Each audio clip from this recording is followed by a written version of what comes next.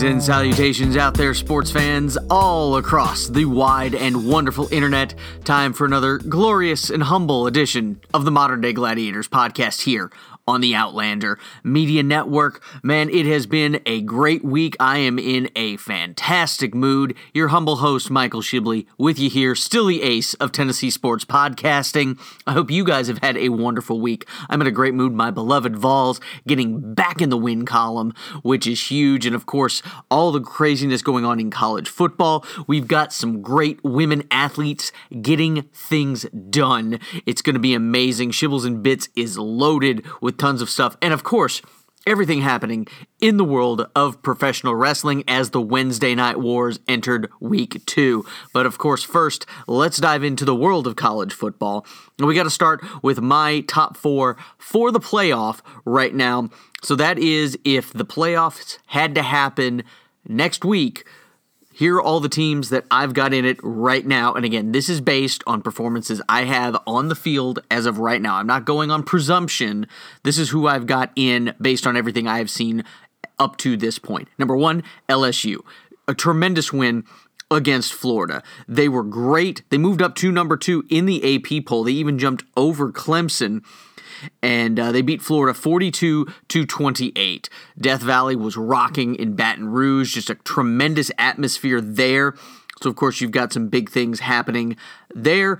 I've got number 2, Ohio State. I think Ohio State has been phenomenal so far this season. Yes, and we keep talking about it. They have a lot of these big games are coming to the Horseshoe.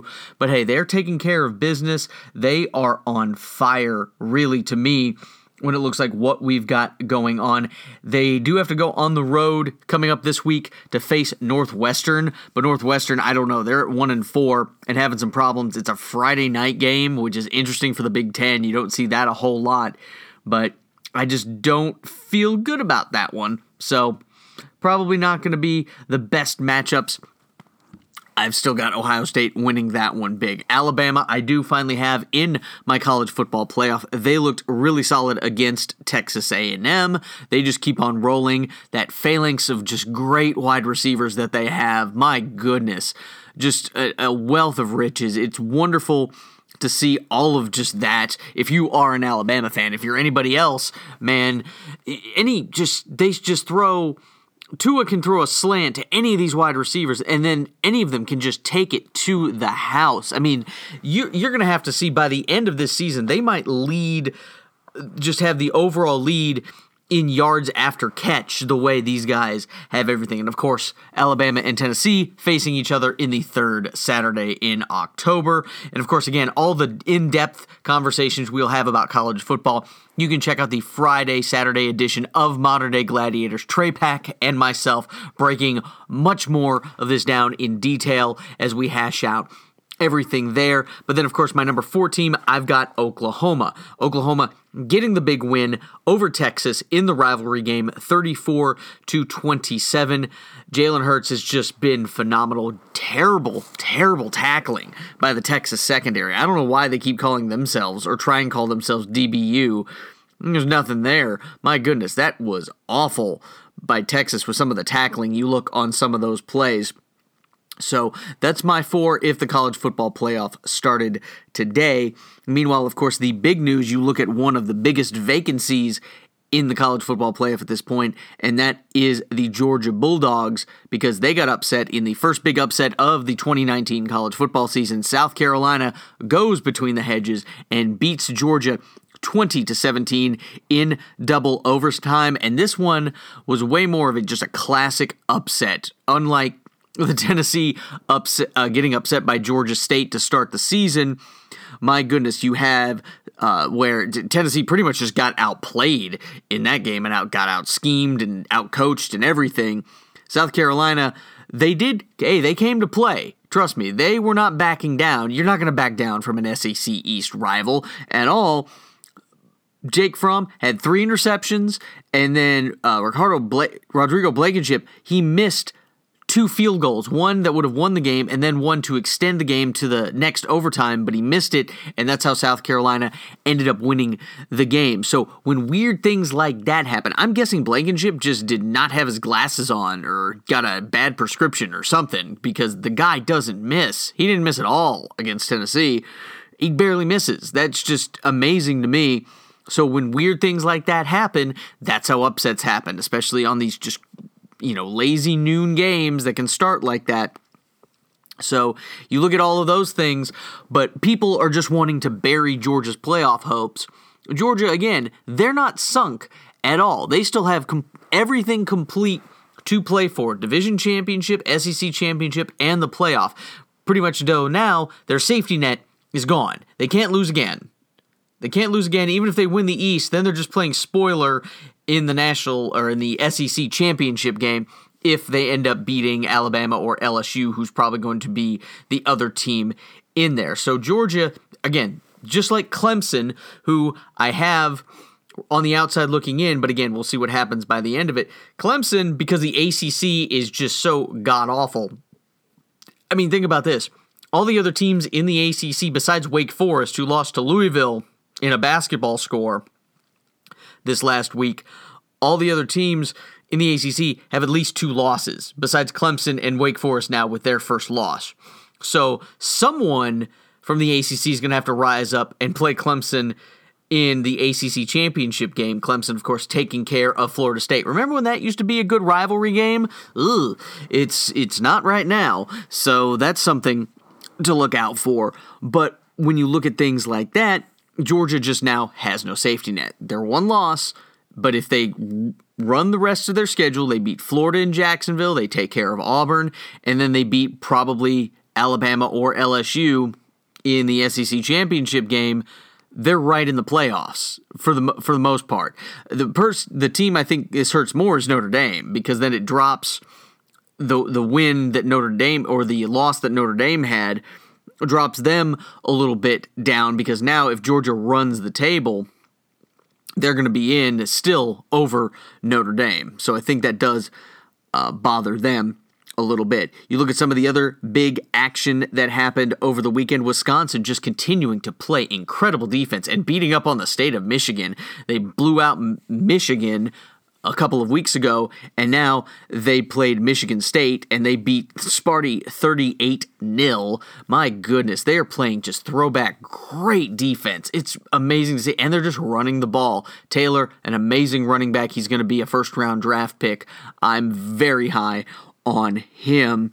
And then you have Notre Dame and USC. We mentioned Notre Dame earlier. They took care of business in the Battle of the Jeweled Shillelagh. They did let USC come back into it, but Notre Dame still wins 30-27. And then, of course, you've got Penn State over Iowa. You had, of course, the big matchup there at Kinnick Stadium. Penn State getting the win, though, 17-12. So they were able to get the big road win there for Penn State, which, of course, makes this week it's going to be the big game day game, as they're there, and a whiteout has been declared as Penn State is going to host Michigan primetime on ABC. Always just an incredible atmosphere when Penn State does the whiteout, so we're looking forward to that one. And of course, the other ranked versus ranked matchup, you've only got 2 of them. Actually, you got 3 of them, but the rest of them are in the Pac-10 when you look at everything. And this is one of the things that sucks about the fact that you don't have conference champions guaranteed in the college football playoff. This is, again, I'm going to keep arguing until it gets to this point. I think there needs to be an 8-team college football playoff. That means you're going to get the 5 major conference champions. If a group of 5 team is able to meet certain requirements, I think they should be in as well. And then you're going to get 2 wild card teams. That would be, I think, the best solution for everybody. But we don't have that. So now you've got some great matchups out west that everybody should check out. The first one being Arizona State and Utah. That's happening, which, again, Herm Edwards has done just a tremendous job. And a lot of people had doubts that Herm Edwards was going to be a good college coach, but he's got the Sun Devils at 17th in the country and riding high right now. And they're facing a Utah team that, when they apparently have no net to play with or aren't undefeated or trying to not be the face of the Pac-12, they do a lot better. I mean, they blew out Oregon State because everybody blows out Oregon State. So you have that. But then the other matchup is a really, really good one as well. You've got Oregon taking on Washington. And Washington, of course, barely hanging on to the top 25. Eason, going to be an NFL quarterback most likely next season. But then you've got Herbert, again, another top quarterback. He's going to go, of course, into the NFL draft and be playing on Sundays next season as well. Oregon, unfortunately, at 12, they're really good. People, of course, completely wrote them off after they lost to Auburn. But, I mean, if they run the table and some of these upsets happen and Auburn remains competitive, then Oregon is going to have a say in this somewhere. But I think there's still, unless some of these upsets happen, Oregon is still also, though, going to be on the outside looking in, which is a shame because they're playing also great defense. Even in the Pac-12, they're playing phenomenal defense, which has been great to see. I just wish, again, they could get a shake and they shouldn't be completely punished for that opening game that they played against Auburn. And of course, we've got to finish up this college football segment talking about my beloved Tennessee Vols beating Mississippi State 20-10. My goodness, what a great atmosphere in Neyland Stadium. And this was a story of people stepping up. There's an old saying, those who stay will play, and it's just a proving don't quit. As much as you talk about players who can jump into the transfer portal and leave and do so many of these different things, Jarrett Guarantano decided, he came in, Brian Maurer started off well, I say. He made some great plays, both with his legs and with his arm, except he did throw 2 red zone interceptions in the end zone, and those were definitely more high school quarterback-style plays, where in high school you're going to make that touchdown or you're going to make something happen, where in college you've got to throw those balls away or look for the check down. You can't force things like that, and that cost him. If not for those 2 interceptions, I mean, Tennessee could have been up in the first half at least 17 or 21 to nothing or to 3 at that point, but instead the 2 interceptions happened. Then Maurer, on a run where he got knocked head over heels, landed on his head, ended up with a concussion. Jarrett Guarantano stepped in, again, 2 boos, which does really bother me. You shouldn't boo a college kid. Trust me, I understand why fans would want to boo. I understand. You still shouldn't do it. It's still a college kid. This is not a professional. He's not getting paid, anything like that. So just cool your jets. And hey, he came in. It looked like Tennessee for a while was just going to run nothing but old school General Neyland style single wing offense by just doing nothing but run the ball, but they were able to control it. They got the field goal at the end of the first half, and then they ran it. They made some great plays when they needed to. I mean, Guarantano only threw 1 incomplete pass, and that was just through the hands of Jennings, who should have came down with that ball. So again, it was really conservative, but you look also at what happened where the touchdown that pretty much put this game away, because Tennessee was up 13-3, but then Mississippi State drove down the field. They got a touchdown, made it 13-10. Tennessee was backed up all the way to their own 10-yard line. I think they had a penalty on the kickoff, something along those lines, but they were backed all the way up. They were able to run the ball out of the end zone. They were really doing a great job of controlling the clock. They made some great third down plays. They really made things happen the way they wanted to. Now, again, Pruitt knows this. He even mentioned it in the post-game press conference. Tennessee is not going to be able just to win games like this all season long. We know this. We all know that, but it looked like these were the decisions that they were going to make to win this game right here. And they did it. They executed, but it just seemed like Tennessee was going to drive down and kick a field goal to make it 16-10, which in just typical this Tennessee team fashion, it was going to leave Mississippi State the ability to drive down with enough time to score a touchdown, kicks the extra point, and win the game. It just seemed to be what was going to happen, but that didn't happen. Guarantano made it look like on a run-pass option, It looked like with the receivers blocking downfield, made a great little hitch throw to Tyler Bird, a guy who some people even forgot was still on this team, and Tyler Bird made a great cut. He ran around and just ran into the end zone for a touchdown, giving Tennessee a 10-point lead, and the defense was able to hold and keep Mississippi State from scoring any more points, and Tennessee wins the game 20-10. But hats off to a guy like Tyler Bird, who came in with a lot of promise, a big recruit, somebody who we expected a lot of great things from. It had not panned out for him, but the guy stays in the practice facility. He puts in the work. They monitor on GPS now how many steps and how many strides and everything you take. He's by far the most. So he gets rewarded with a little bit of playing time. He makes the most of it. He has his moment. That's just great moments you see, and that's why I love college football so much, for moments like that. But a big thing, of course, this was the best offense and defensive line play that Tennessee has had in a long time. They were able to sack no matter who was the quarterback for Mississippi State. And the big thing on defense as well is SEC leading rusher going into the game, Kylan Hill. He was only held to 13 yards on 11 carries, so they frustrated the daylights out of him and were able to take that away from Mississippi State and force them to try and win the game with their quarterbacks, and they couldn't get it done. Made 3 interceptions. The defense played outstanding, and the offensive line, who I've given a lot of grief to over the years, did, I think, their best game to date. When you look again, though, at some of the wins against Auburn and Kentucky, it's right up there with them. When they can gel and things work well, great things can happen. So I feel good. It does give better bowl chances for Tennessee. Now, they're playing Alabama. The line is 35 points. That game's probably not going to be over until about 1 a.m. Eastern time because it starts at 9, which is always exciting to watch a 9 p.m. game in the Central Time Zone, but whatever, that's what we got to deal with. But after that Alabama game, you look at so many of these other games, and again, we're going to break more of this down, but South Carolina, they did just come off this huge win against the Georgia Bulldogs, but I think they're playing Florida next, if I'm not mistaken. So you got to watch out for that one.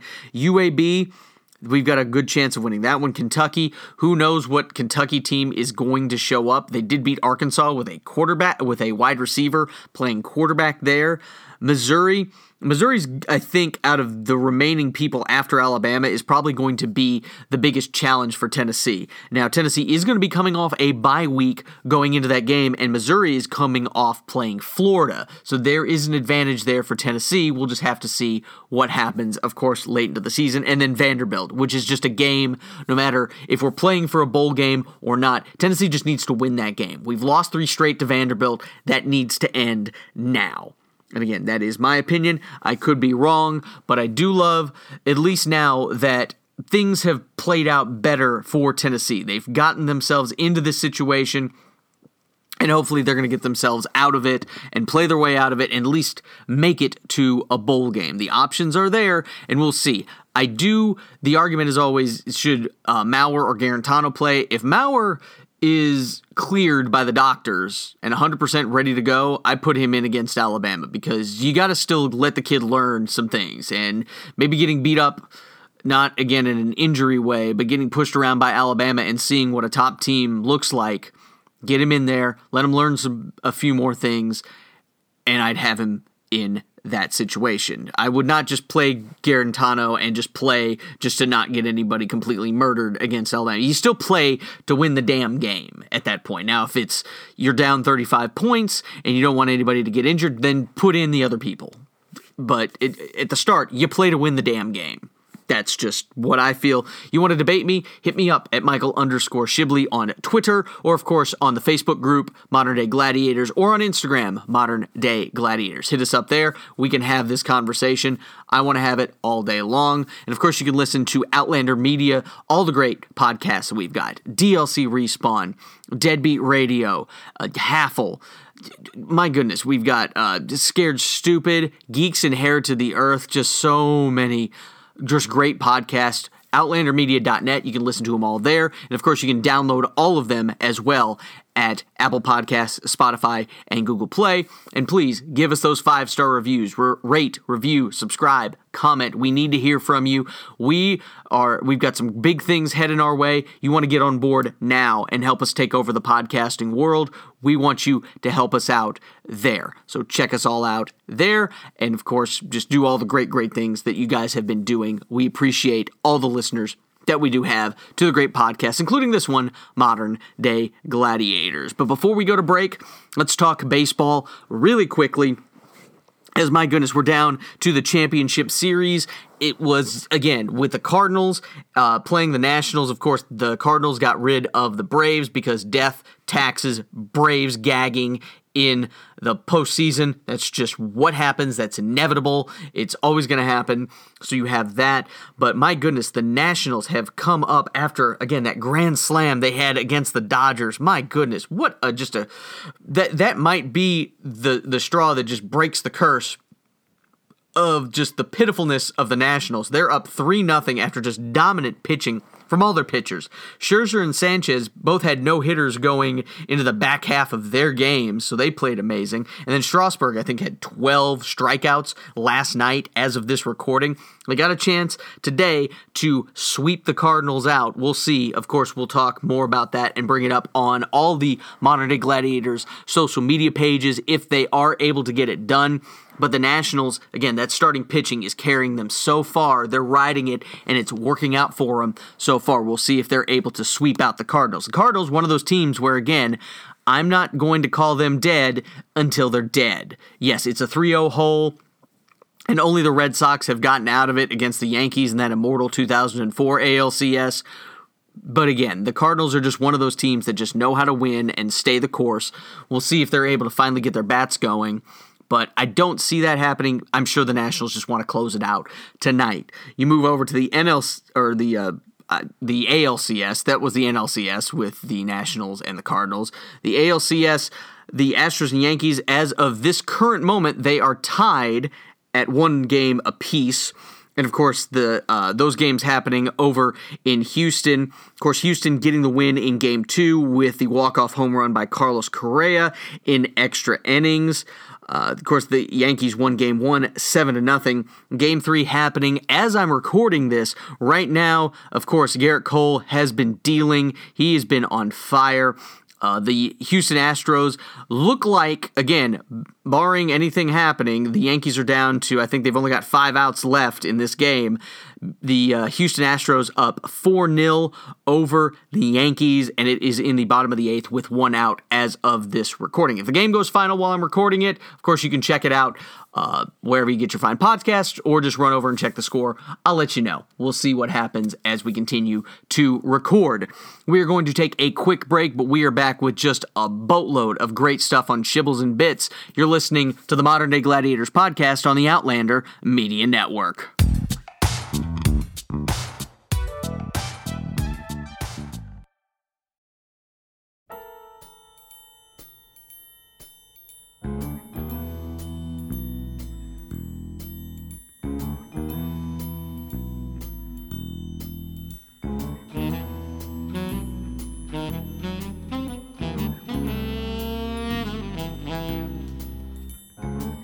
Yes, welcome back, ladies and gentlemen. You hear the music. You know it's time for Shibbles and Bits here on Modern Day Gladiators. But of course, before we get into all the bits, and trust me, you can hear I've got a thick stack of stuff here to talk about on this half of Shibbles and Bits. We've got to, of course, thank the great sponsors here with Outlander Media, and that is Joe Shirt and Otherworldly Coffee. Of course, Joe Shirt, if you are looking to expand your brand and get that name out there, no matter what it is, whether you're a stand-up comedian, flag football team, a small business, large business, whatever you have, and you want to get those words out anywhere in the physical form, my goodness, Joe Shirt can definitely help you. They've got great t-shirts. They've got just great ideas to help you. They can work with you. Whatever your budget is, they can come up with a plan to help you. And they've got great, just soft, amazing shirts. Check them all out. Again, joeshirt.com. They've been in business in Knoxville for over 30 years, so they know what they're doing. They are amazing. They totally reek of awesomeness. And, of course, we'd love to have them here with us at Outlander Media.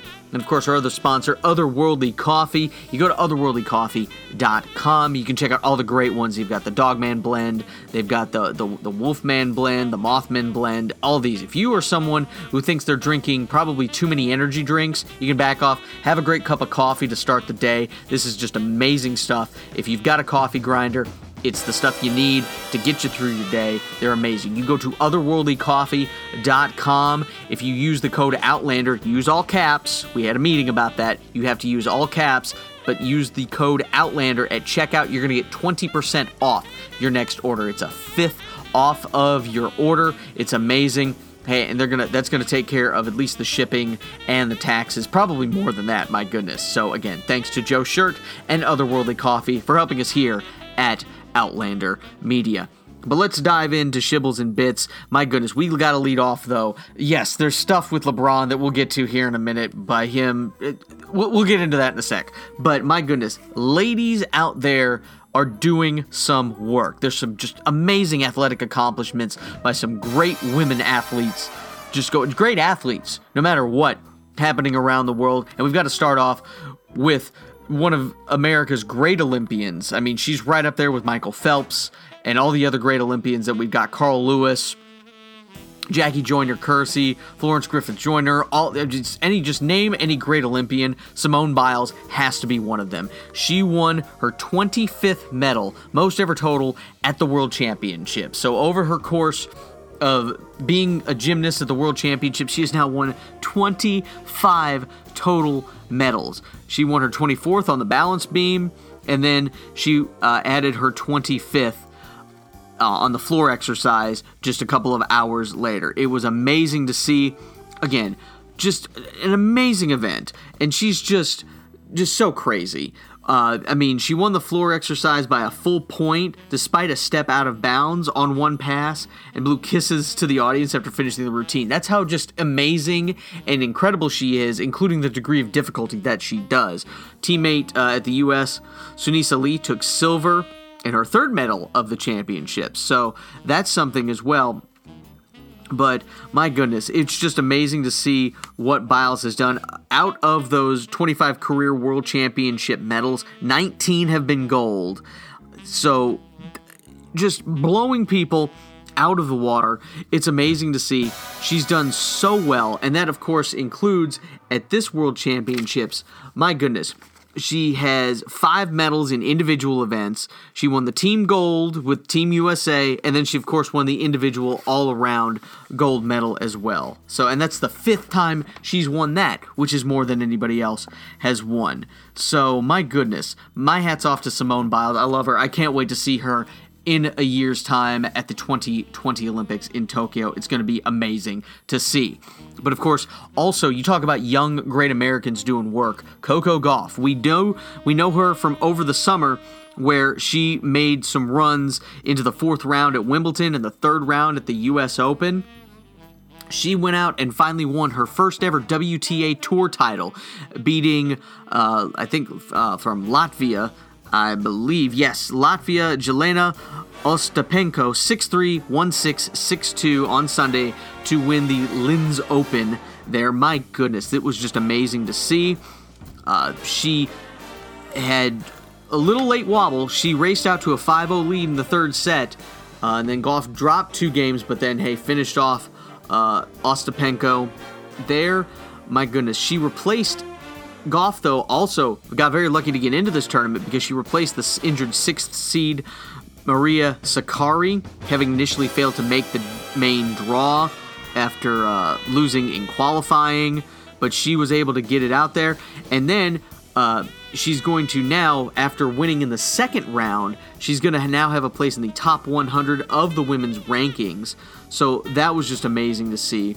And again, Coco Gauff, we've got big things for her. I hope she can live up to everything. My goodness. I mean, 15 years old, just thinking of what I was doing at 15, not winning world tennis championships. So, my goodness, hats off to Coco Gauff. I want to root for her every time she's playing. Also, you talk about another great women's match or event that happened. The Chicago Marathon happened over the weekend, and we have a new world record in the women's marathon. Brigid Kosgei of Kenya won the Chicago Marathon in 2 hours, 14 minutes, and 4 seconds. The 25-year-old Kenyan, she bested the previous mark of 2 hours, 15 minutes, and 25 seconds set by Paula Radcliffe in London 16 years ago. So, congratulations to her. Again, just women doing some great work over the weekend. My hat's off to all of them. Just amazing athletic feats. It was amazing to see. So congratulations to all of them. Speaking of other just great athletic marks, the men getting it done as well. Another Kenyan distance runner, of course. Kenyan Eliud Kipchoge, I believe is his name. Some of these names I get a little off on, and I apologize for that. He is the first ever distance runner to run a marathon in 1 hour, 59 minutes, 40.2 seconds on Saturday. So he was able to be the first person to run a marathon in under 2 hours. You think about that, 26.2 miles. So the man is running on average over 13 miles an hour.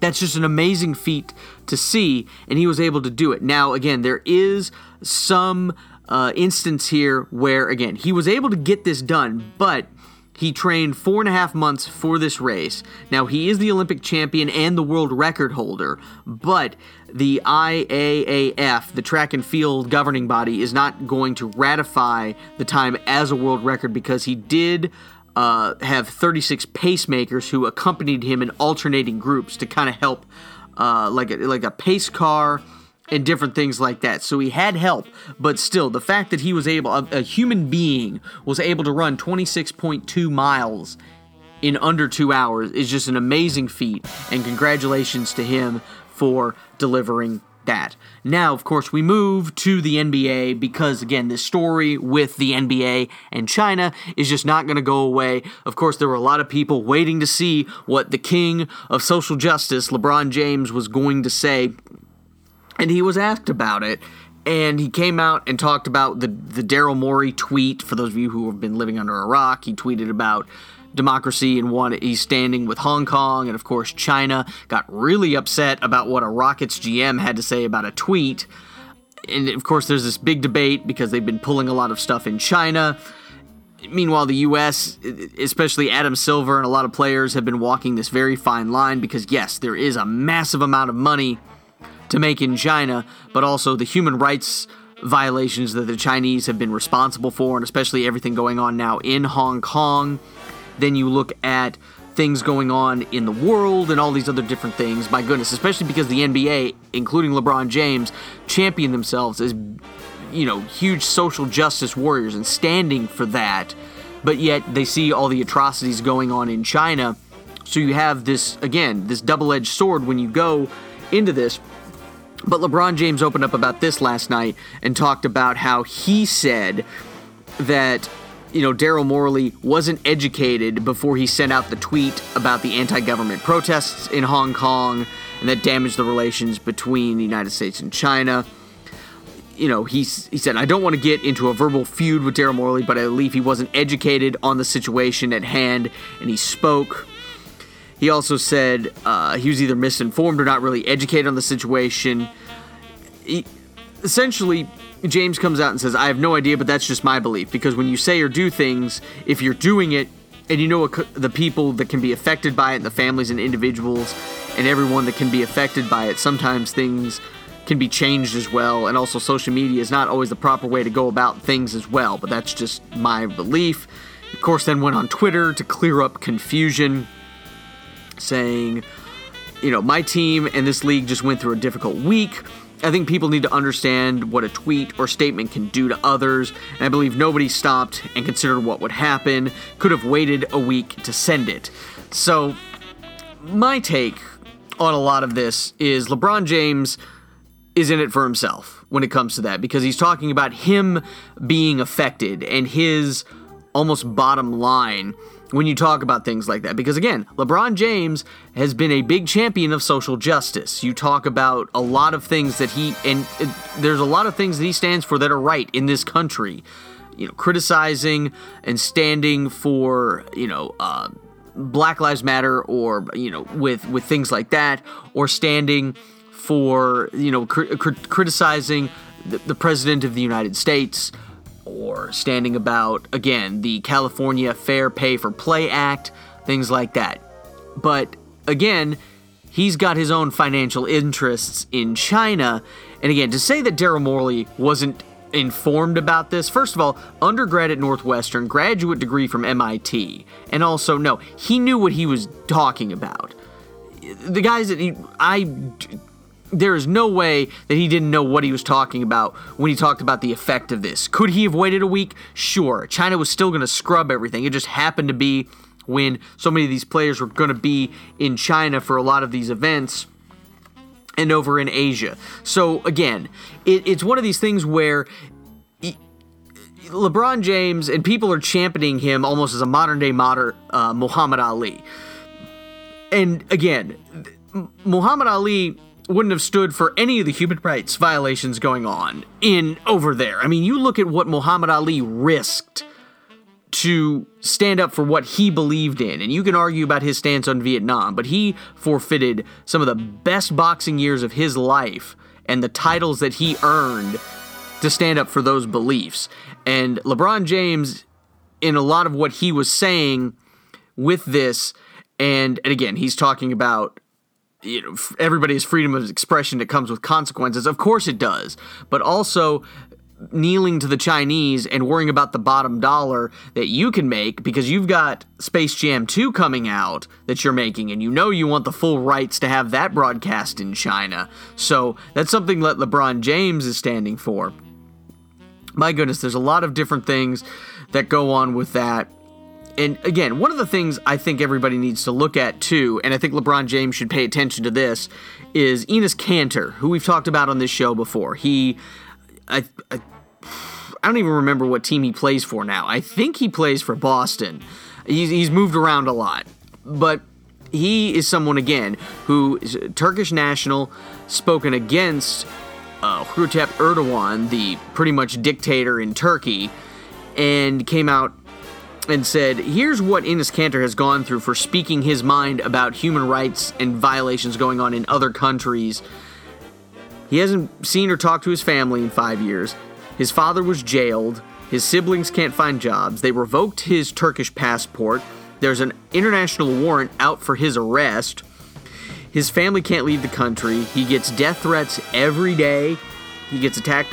They tried to kidnap him in Indonesia. He was able to work his way back to the U.S., but it took a lot of people getting that way. So again, I think when you look at LeBron talking about freedom of speech and things like that, again, LeBron, I think, for a lot of this is really in it to make sure that it's not jeopardizing him. And again, if you want to sell out, that's fine. Talk about selling out and say like, hey, I make a lot of money in China. I don't want other people screwing that up. But he's not saying that. And again, he had a week to think of something, and the response that he came up with was not good at all. If you're going to walk a fine line, he did not do a very good job. So, thumbs down to LeBron James for saying a lot of these things that he came out and said about all of that. Whew, my goodness, I have rambled on a lot about some of this stuff, but my goodness, it's stuff that needs to be said. Just real quick, as we move on to some other quick things, hats off to the Washington Mystics and Elena Delle Donne for finally winning a WNBA championship. They won a decisive Game 5 over the Connecticut Sun, 89-78. Delle Donne played that final game with 3 herniated discs in her back and was able to still score 21 points. So congratulations to the Washington Mystics. It looks like, hey, they might have... Washington might end up starting to become a championship city. Who knows at this point? I mean, the Washington Capitals finally were able to get an NHL Stanley Cup championship 2 seasons ago. The Mystics are on their way. It looks like, on their way. They won the WNBA championship, and just, barring an epic collapse in the NLCS, it looks like at least the Washington Nationals are on their way to a World Series. So we'll have to see how all of this happens. So excitement all around in the nation's capital. Unless, of course, you count the Redskins and the Washington Wizards. That's a whole nother story that I'm sure we'll talk about more. We'll talk about the Redskins here in a little bit, but a happy trails to a schmuck in the NFL as we wrap up Shibbles and Bits here. The Eagles released veteran linebacker Zach Brown. Zach Brown, for those of you who don't know, ran his mouth over the preceding week as the Eagles were going to play the Vikings. He said publicly that when talked about former teammate and now quarterback of the Minnesota Vikings, Kirk Cousins, said his level of play is believed to be the primary factor, or he talked about how Kirk Cousins just, again, that was the weakness that they were going to exploit, and said that was the weakest part of their offense was Kirk Cousins. But then when Kirk Cousins threw 4 touchdown passes against the Eagles in that 38-20 Vikings win, then he was asked about it, and Brown just refused to comment about it. He's like, I'm here to talk about the game, not about that, he said. Any other questions about Kirk Cousins before finally relenting and saying, he did a good job, he played good, hats off to him. But again, he didn't want to talk about it. And it's like, when you run your mouth publicly like that and call somebody out and then you get humbled, no, you have to say, hey, he whipped, I was wrong. Not going to a turtle shell. Yes, that is your right, but you look like a complete douchebag when you do that, and guess what? Now you got released. I'm sure another team is going to pick him up, but you got released, dude. Bye-bye. Take your medicine, take a little humble pie, and, just learn. Hopefully he learned a lesson. He probably didn't. We'll have to wait and see. Meanwhile, my NFL power rankings, as we go through another week, the Patriots, I still have number 1, but my 49ers up to number 2. They took care of the Rams. My goodness. They finally got to play a team in the division. We'll see, again, how the 49ers go. But the Patriots and the 49ers playing great defense, which is why they are both still undefeated and up in number 1 and number 2 in my power rankings. I've got the Saints, who continue to win without Drew Brees. It has been amazing to see what the Saints have been able to do. The Packers having, again, a controversial Monday night win over the Lions, but they still got the win. The Seahawks, again, challenging the 49ers in that division. They went and shut down the Cleveland Browns in Cleveland, which was great. The Texans beating the Chiefs, so I've got the Texans over the Chiefs at 6-7. The Bills, the only other team with less than 2 losses besides the Patriots in the AFC. The Ravens, I've got at number 9. The Vikings at 10. The Rams, I still have at 11. Hopefully they can figure some things out. I've got the Panthers at 12. And then I still have the Cowboys in my power rankings at 13, just on the outside of the playoff possibility, but that's mostly because the NFC East is just awful. The Redskins and the Giants and the Cowboys, my goodness, and the Eagles, they're all just like, ugh. So a team can back their way into the playoffs and win that division. My bottom 5, the Dolphins lost, or I guess won the Tua Tagovailoa Bowl, I guess, to get the first pick in the NFL draft. They lost to the Redskins. The Bengals still haven't gotten a win either. I've got them at number 2. The Redskins somehow miraculously won the game against Miami. What a terrible game that was. The Falcons I've got at number 4. The Jets I have at number 6 because they beat the Cowboys.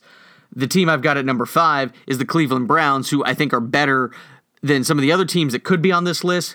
They're there for just running their mouths, and everybody was ready to crown them champions in the preseason, and they still haven't done bupkis and aren't able to get any wins of any meaning at this point. So again, they should have just kept their mouth shut. Yes, you can get a lot of great retweets and likes on Instagram for being big and bad, but that doesn't help you on the scoreboard. Can't get it done.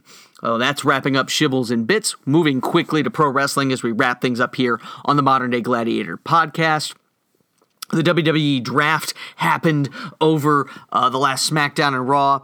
Nothing really interesting or anything. It didn't help the ratings at all, by all means, so that didn't happen. Meanwhile, Blood Money in the Bank 4, Crown Jewel, is happening in Saudi Arabia on Halloween. And of course, they've got some just matches that would be interesting if they had them in the U.S., but I'm not watching WWE Saudi Arabia shows at all. You've got the 5-on-5 big tag team match, Team Hogan versus Team Flair. You've got a big tag team turmoil match to decide the best tag team in the world, which I'm sure Shane McMahon will find a way to win. You've got Braun Strowman versus Tyson Fury, which at least should be interesting, if nothing else. Seth Rollins going against The Fiend in a Falls Count Anywhere match. Hopefully they didn't completely burn the bridge on Bray Wyatt with the Fiend character. And then, of course, you've got Brock Lesnar defending his WWE Championship against Cain Velasquez, the last man to defeat him in the UFC. So we should see what happens there. But again, I'll talk about what happens on the show, but I'm not watching those shows at all. Meanwhile, AEW Dynamite continuing to just be awesome and just not insult my intelligence. It's hard enough, as any true wrestling fan like myself knows, it's hard to be a wrestling fan sometimes. But AEW is just not making me feel stupid for watching the show or anything like that. They've just been great. They had another wonderful show for their second outing. Yes, the ratings were down a little bit, but again, it's not new anymore. So you have things like that. Jericho's new stable with Jake Hager and LAX and Sammy Guevara, they're called the Inner Circle, which is cool. Jericho came off looking like just an incredible star. What a great heel promo he cut there on the latest edition of Dynamite. Going out there as the fans, too, at Jake Hager, who, of course, was in the WWE. They were chanting, "We the People." That was the old chant he had as Jack Swagger back in the day. He said, "Hey, we the people is dead and buried." He shouted at the crowd. It was created by stupid creative. It was dumb to begin with, so stop it. And the crowd stopped. They stopped chanting. It was amazing. It was just a great moment. And the next episode here of AEW Dynamite is going to be Dynamite. Jericho has to defend his AEW title against Darby Allin, who came at the end of the show. It was amazing. He came down the entrance ramp on a skateboard with a flying knee. Darby Allin used to be a professional skater, so that was a really cool visual to end the show. You also have some other great stuff. You've got Riho defending her women's championship against Dr. Britt Baker. You're going to have more tag team tournament matches. There was a great one, of course, to open Dynamite with Private Party pulling the upset on the Young Bucks, who everybody thought was going to win the whole tournament. So that was a great upset to see there. And then you're going to have a tag team match, Kenny Omega and Hangman Page versus Pac and Jon Moxley. So again, another stacked show on AEW Dynamite. They are still winning the Wednesday Night Wars so far. AEW, yes, they were down from about 1.4 million down to about 1 million viewers this week, but again, only 790,000 for NXT, and AEW also has double the viewers in the big, and of course, the money-making 18 to 49, especially male demographic. So take with that what you will. Great moments there, and of course, another great matches for pro wrestling happening. It's great to be a wrestling fan now, really, when you look at it. So that's going to wrap up this episode of Modern Day Gladiators. As we finish up the show, it has just gone final. The Houston Astros defeating the New York Yankees 4-1. So Houston now leads the series 2-1, which was big for them, especially because they've still got 2 more games there in the Bronx. But again, that's wrapping up this episode of Modern Day Gladiators. Thank you guys so much for tuning in. Of course, like, subscribe, share wherever you get your podcasts. Give us those 5-star reviews. I promise I will love you forever. Until next week, too sweet. I love you. See you next time.